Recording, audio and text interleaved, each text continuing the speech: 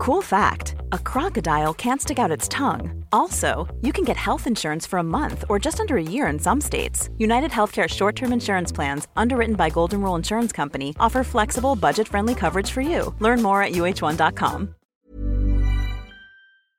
Welcome, friends, to another rSlash malicious compliance video. If you want to do something nice today, make sure to hit those like and subscribe buttons down below. That said, our first story of the day is by Chaos Engine. How badly our vendors are screwing up directly relates to our departmental performance? Okay, sure. Starting 5 years ago, supply chain team claims to be tracking performance metrics to target areas for improvement. Translation, everyone's going to be asked to push out a bunch of new reports in addition to our regular duties to go to management, which they're going to do nothing with. One of the metrics my team's management chose to track for performance was the number of weekly back orders our vendors are hitting us with for the supplies that inevitably go into caring for patients. Now, to be clear, the performance being tracked is not the vendors. That would be silly. Instead, it's supposed to track whether or not the guy following up on back orders is doing his job chasing them and can be used to terminate him if he's not resolving back orders fast enough.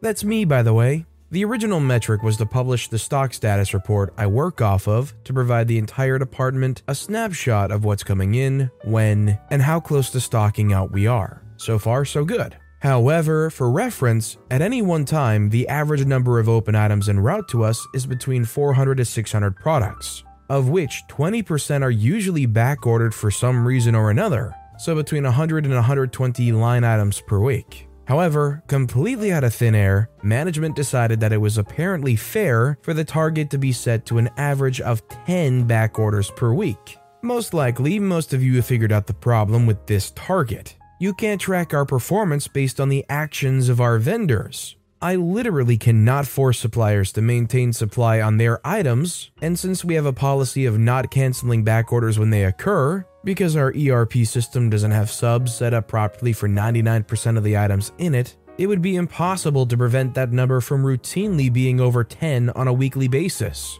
It could maybe be done if we did cancel back orders and replace them with substitute products not on back order, but that's not allowed. I pointed this out in the meeting with them, so they agreed that the report would be pared down to looking at items that were only going to stock out in the next 3 days, according to forecasting. They then asked if it would be possible to report less than 10 back orders when only looking at that 3-day window. I said sure, I can report 10 back orders or less each week based on that scope, but that wouldn't mean I'm not doing my job if it goes over. It just meant that our vendors were having a rougher time. And this is especially prevalent for periods like, the pandemic, where supply on anything is hard to come by and back orders are everywhere. None of which is the buyer's fault so long as they're resolving those problems in a timely manner. I then suggested a different solution.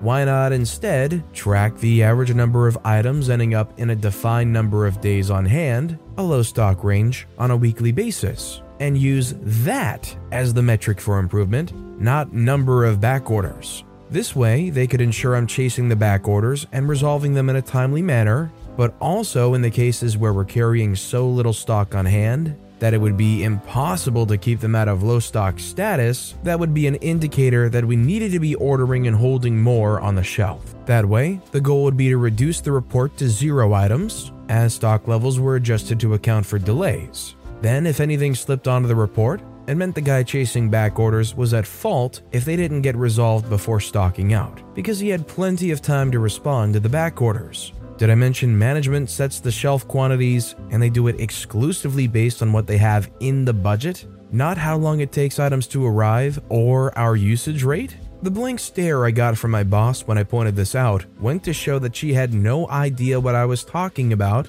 and I was just told to leave reporting to status quo, and they tracked number of back orders across a 3-day period. The compliance, so I did, and pumped out a report twice a week detailing what items were running out in the next 3 days. And for the first 6 months of this nonsense, we never went above the backorder target once. Because while we may have 30 items down to 3 days stock on hand, half of those will be because we literally carry less than 3 days on hand at any one time, and haven't even generated an order yet, and they'll stock out before the vendor delivers them. Another 10 will simply be caused by the turnaround time for a vendor to process an order we placed. like yesterday, or shipping errors where something got screwed up, which causes things to stock out. And the last 5 are back orders that need resolved or have already been resolved, and we're just waiting for the solution to arrive to our doorstep. Fallout. My management thought this was going so well after 6 months, they decided to expand the scope of the report I produced to 5 days in the future.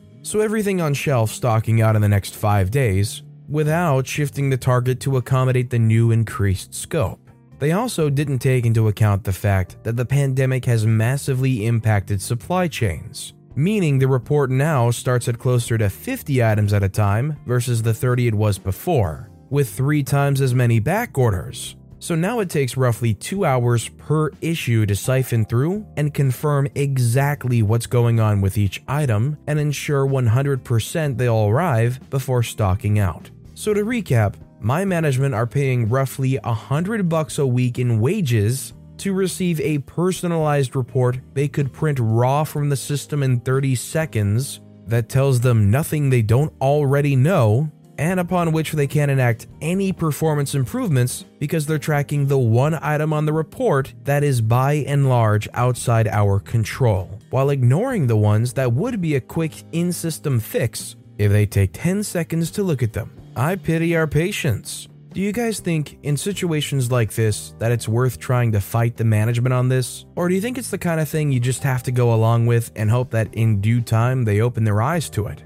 Let me know what you guys think in the comments down below. Our next story is by the Angry Unicorn 666. You want me to open a case? Okay. Obligatory, this happened about an hour ago. I work in the travel industry, making deals with hotels. One of our internal systems is Salesforce, which sucks by the way, freak you Salesforce, where each hotel is created as an account to be managed. I work with centralized hotel chains, so about 100 plus hotels per chain. Yesterday, we had an issue affecting about 31 hotels of a particular chain. So I compile all the necessary data and put it into an email and send it straight to our team in the head office responsible for looking into those things. I did an email because, of course, there's no option to create a case for a hotel chain with multiple hotels affected. It's either individual accounts or nothing. This is in the middle of negotiating a big deal with this chain, and this issue will potentially delay the implementation of the new conditions we've spent over 6 months negotiating.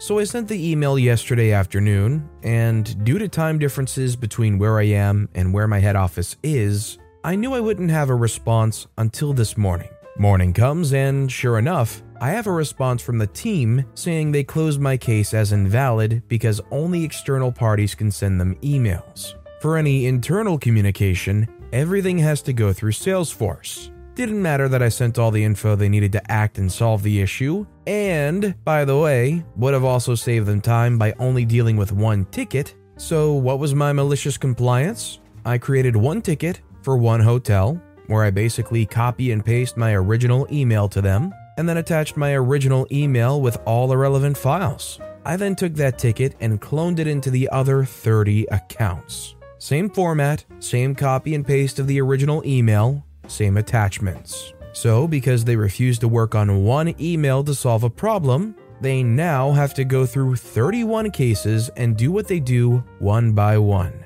And this is just phase 1. There's about 60 more to come by next week. It's crazy how this world works. Oh yeah, and Salesforce, freak you. I hope whatever team works on the other side that has to fill out all these tickets one by one, I hope they get like bonuses based on the number of tickets they do, or their metrics are based upon the number of jobs closed or whatever. A brilliant situation where OP gets to feel a little maliciously compliant, and their poor IT team that has to actually do all this stuff gets to reap some benefits from it too, because the head office is weirdly stubborn. Our next story is by Grovco. Returns without receipt are for store credit only. My wife's cousin Mark tried to return goods to a major automotive retailer, but was informed that without a receipt, he could only get store credit. After some tense back and forth, he grumblingly accepted it. He went shopping. Upon ringing out, he immediately got back in line to return his recently purchased items, this time with the receipt. Hey, if it worked out for Mark here, that's great, but I feel like most places refuse to give you back your money in that kind of situation. Usually they return money to the original payment method. So if you paid by card and had the receipt, they would send the money back to that card. And likewise, if you paid with store credit, they would probably just give you the store credit back. Our next story is by 1 Hour Hot Dog. Sure, I can wait. This happened a while ago, but was scrolling the sub for the first time in a while and felt like sharing. I've been working as a delivery driver for a small parts company in the RV industry. Think courier van small parts. I have a lot of stops in a day, 20 to 30, which happens when you live in the RV capital of the world. So one day, I'm headed to one of my favorite plants with a hot order of screws, something they need badly. Let's call it Plant 107. I like it because the receiver there is a super chill guy that takes care of me and makes sure I'm not waiting forever like other places. This particular day, he's been given orders by his boss, who plays the part of the antagonist in this story.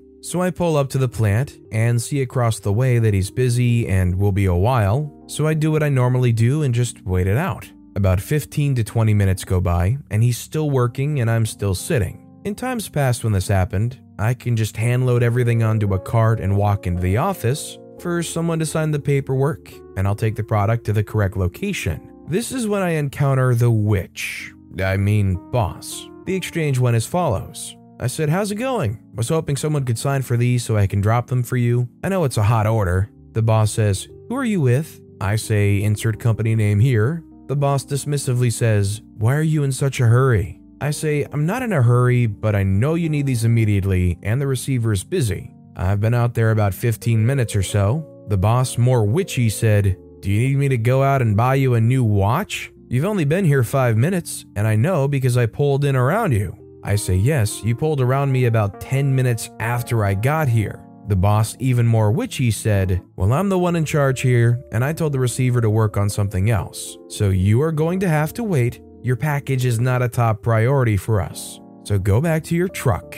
Me choking back the urge to emotionally wreck this woman said, "Sure, I can wait." So I go back out to the truck and pull forward ever so slightly so my side door's even with her window, open it up, and sit there staring at her. Another 20 minutes go by, and my boss calls asking why this place hasn't received their screws yet. Tell him what happened, and he says, "Stay there, I'll take care of it." Another 10 minutes go by, and suddenly she comes bursting out of the office, screaming for the receiver on the radio, saying he shouldn't have left me waiting so long and that she's going to write him up for what happened. And then, in a what the freak move, she just gets in her car and leaves? I look at the receiver and make sure he knows that I know that's BS and will vouch for him. We make fun of her for a minute and then split ways, in a transaction that should have taken 2 to 3 minutes tops. Several days go by, and I find out the owner of the company is my boss's golf buddy, and he called him directly. Well, crap rolls downhill, and she got in huge trouble. They demoted her, cut her pay, and suspended her for 2 weeks. I still deliver there often. Every time she sees me, I give her a big smile and a wave, and all she does is drop her head. Sure, I can wait. Well, all I know is if OP's going to get talked down to like that and treated that way, and they know this is an urgent situation, and they don't have to hurry up, makes it pretty easy to go back out there, sit there, and watch them flounder. And our final story of the day is by Althara D, Flying Compliance. Not my story, but my father's. Once upon a time, back when oil companies threw money around like water, my father was a manager at a refinery and was being sent off on a training conference with one of his employees. He received his business class ticket and checked in on his engineer, only to discover that the engineer had been given an economy ticket. My father was not overly impressed. It was a 15 or 16-hour flight to America from the Middle East. And in the days before smartphones, that could get very boring and uncomfortable in a cramped economy seat. He called up the department that arranged travel to get his engineer bumped up to business class. No can do, he was told. Only managers get to fly business. Fine by him. My father told them to change his ticket to economy as well then. He couldn't handle the guilt of flying business if his engineer was going economy. For some strange reason, this threw the travel department into a panic. "We can't send you in economy, you're a manager." Still, my father insisted, as there was no rule saying managers had to fly business. Calls were made, strings were pulled. My father's ticket remained unchanged and his engineer was bumped up to business as well. company policy was later changed so that all full-time employees on long-haul flights were flown business class. My father was always very good with company politics. OP's father clearly is a good person looking out for their fellow worker. I'm just imagining spending 15 or 16 hours on a cramped economy seat, and especially for a business trip, not like going to see family or going on a vacation. They deserve business seats at the very least for that. They're called business seats for a reason, right? But with that being said, that's all the time we have for today. So of all these stories I've read today, which is your favorite and why? Let me know in the comments down below. And if you haven't yet, if you could like and subscribe, that would mean a lot to me. Whatever you do, whether it's liking, subscribing, turning notifications on, all of it helps grow this channel, and I appreciate the heck out of it. So until next time, I'll see you all tomorrow with some more stories.